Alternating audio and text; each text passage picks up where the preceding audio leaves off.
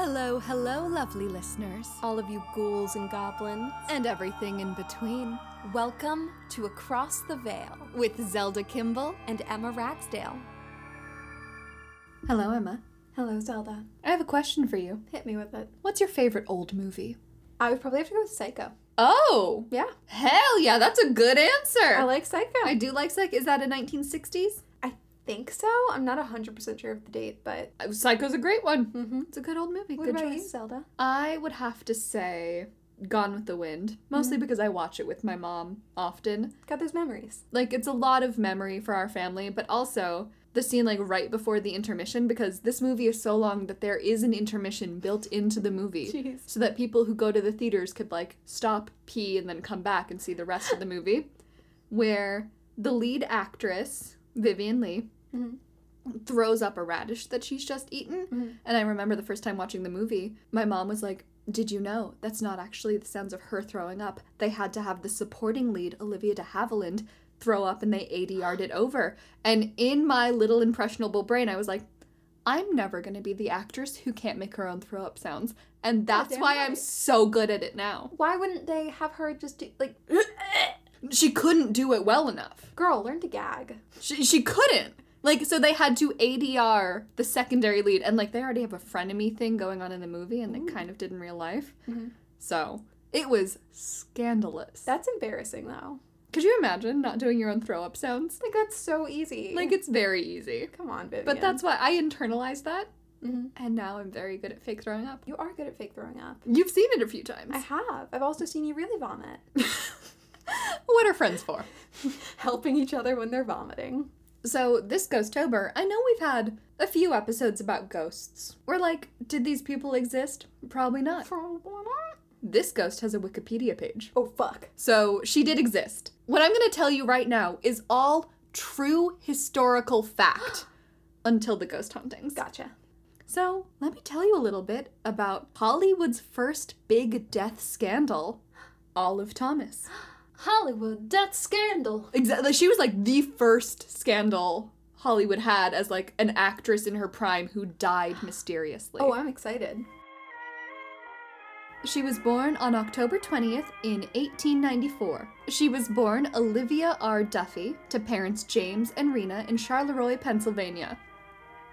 After her father died when she was 15, she ended up getting married to a man named Bernard Krug Thomas in 1911, when she was about 16. Krug. That was his middle name. 16? Yeah, she was about 16. Fuck. Yeah.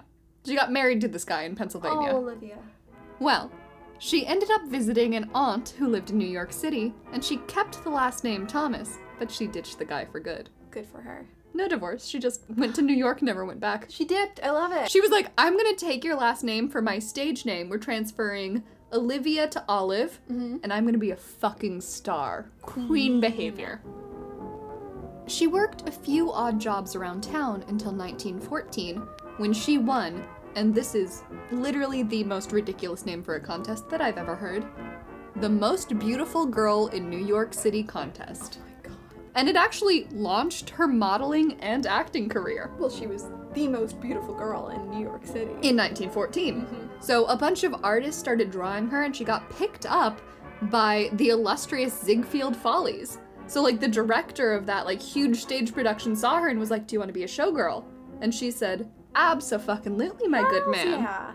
Later, in 1916, she signed with Triangle Pictures, and in that same year she married Jack Pickford, who, if you recognize that last name, was the younger brother of famous silent film actress Mary Pickford. Her little brother. Hey! She married him. Nice. And while they tried keeping their relationship pretty private because neither wanted to ride on the coattails of Mary's success, which, respect, Yeah. they were, unfortunately, constantly in the press because of their wild partying.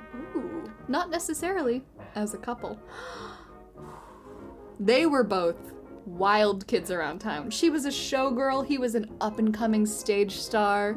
They had a wild relationship. Scandal. Sadly, Jack and Olive spent most of their marriage on separate coasts, with Jack in LA and Olive in New York.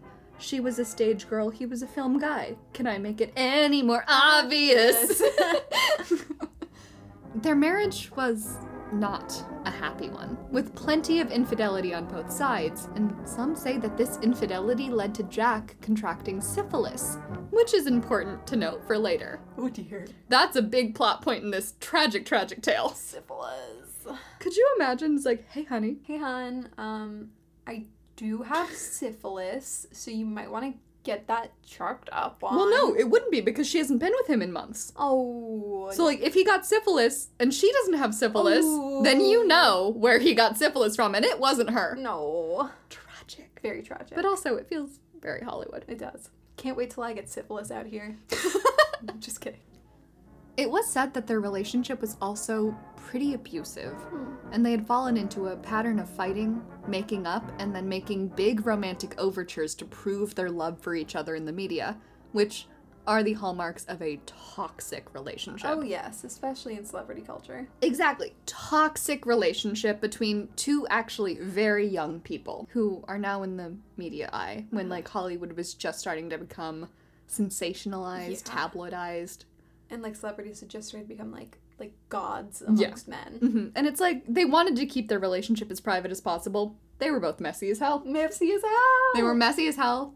Should they have gotten married? No. Probably not. But, you know, things happened in those days because they wanted to bang. True. It was during one of these overtures, a second honeymoon in Paris in 1920, that Olive would sadly meet her tragic fate.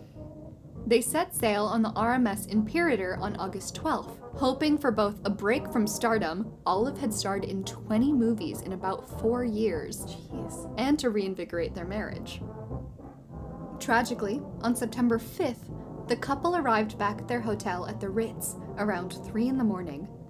They had both been heavily drinking and fighting in the Montmartre district, which is the same neighborhood you'd find the Moulin Rouge if you need a visual of the nightlife there. Oh. It's a little seedy. A little sexy. That's where they were partying. Sounds about right. Got back home at 3. Mm-hmm. Yeah, no, We know the night they had. Yeah. Exhausted from the long night, Olive stumbled into their bathroom and picked up a blue bottle, taking a sip of the liquid inside, believing it to be a pain reliever for headaches. Not recognizing the taste, Olive took a closer look at the bottle and discovered that it was in fact mercury bichloride, which was supposed to be used by Jack to topically treat his syphilis ulcers. Oh no! The liquid was highly corrosive and poisonous to anyone who ingested it. Mercury's so bad for you. Yeah, no, and she was like mercury. She drank mercury that was used to treat her husband's syphilis. Oh my God. Topically. Like, so he would put these on the little sores to burn them off of his skin. And she ingested it. She took a gulp. Oh, Jesus. Mm-hmm. Olive screamed for her husband after realizing her mistake and was rushed to the hospital. Sadly, Olive passed on September 10th after her kidneys stopped functioning. According to Jack, her last words were, "I feel pretty weak, but I'll be all right in a while. Don't worry, darling." She was brought back to the States and buried alone in a grave built for 2 at Woodlawn Cemetery. The name that adorns that grave? Pickford, the last name that she refused to take. Oh, come on. The Pickford family did not approve of Olive and Jack's marriage, and in Mary Pickford's 1955 autobiography, Sunshine and Shadow, she writes, "The beauty of Olive Thomas is legendary. The girl had the loveliest violet blue eyes I have ever seen. They were fringed with long dark lashes that seemed darker because of the delicate translucent pallor of her skin. I could understand why Florence Ziegfeld never forgave Jack for taking her away from the Follies. She and Jack were madly in love with one another, but I always thought of them as a couple of children playing together." Honestly fair, though. I know, but could you imagine your older sister writing that about your wife? Savage. Like, that is 1930s savage. Savage. But also, she was hot. Mm-hmm. Because this was old Hollywood, speculation grew, and many wondered if Jack had intentionally swapped the bottles around, or left the bottle out, hoping that his wife would drink the poison. That seems like a poor attempt to get someone to die. Like, just leave it out and be like, oh, maybe they'll pick it up. It happens. They were in Paris for at least a few days before that had happened. True. And they'd been fighting the entire time. Do I believe that he killed her? No.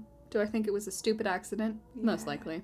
The tragic one, but... I wish he killed her. That would make it less upsetting. That would be dramatic as hell. Yeah. The coroner ruled the death an accident, but rumors spiraled, and Olive's mysterious death became one of Hollywood's first big scandals. Unfortunately for Jack, the following year, his friend, William Desmond Taylor, was found murdered, which would go on to become another of the golden age of Hollywood's great unsolved mysteries. Jack. God. They died within a year of each other. Yoinks. So Jack was having a hard time of it all. Yeah. Or maybe he was the grand orchestrator. Bum, bum, bum. So that was Olive's tragic life.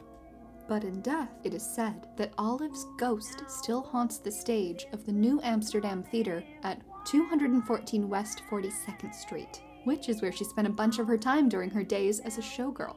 They call her the Flapper Ghost, as employees cite seeing an apparition of a woman dressed as a flapper who roams the building. Olive is also known as the Flapper Ghost because she was in a movie titled The Flapper in 1920, and she is credited as being the first leading lady who portrayed the flapper lifestyle on screen. Very cool. Olive is said to haunt the building wearing a green, beaded dress and clutching that very same blue glass bottle. Employees of the theater have made it a tradition to bid Olive hello and goodbye. So sometimes late at night you'll hear, "Goodbye, Olive," as everyone turns out the lights. I love that. Yeah. Good for her. And also, it said one of her favorite pranks to play on people, she likes to summon the elevator to ding when people aren't expecting it to ding. Just give him a little surprise. Give them a little, oh god, Oh, fuck. yeah.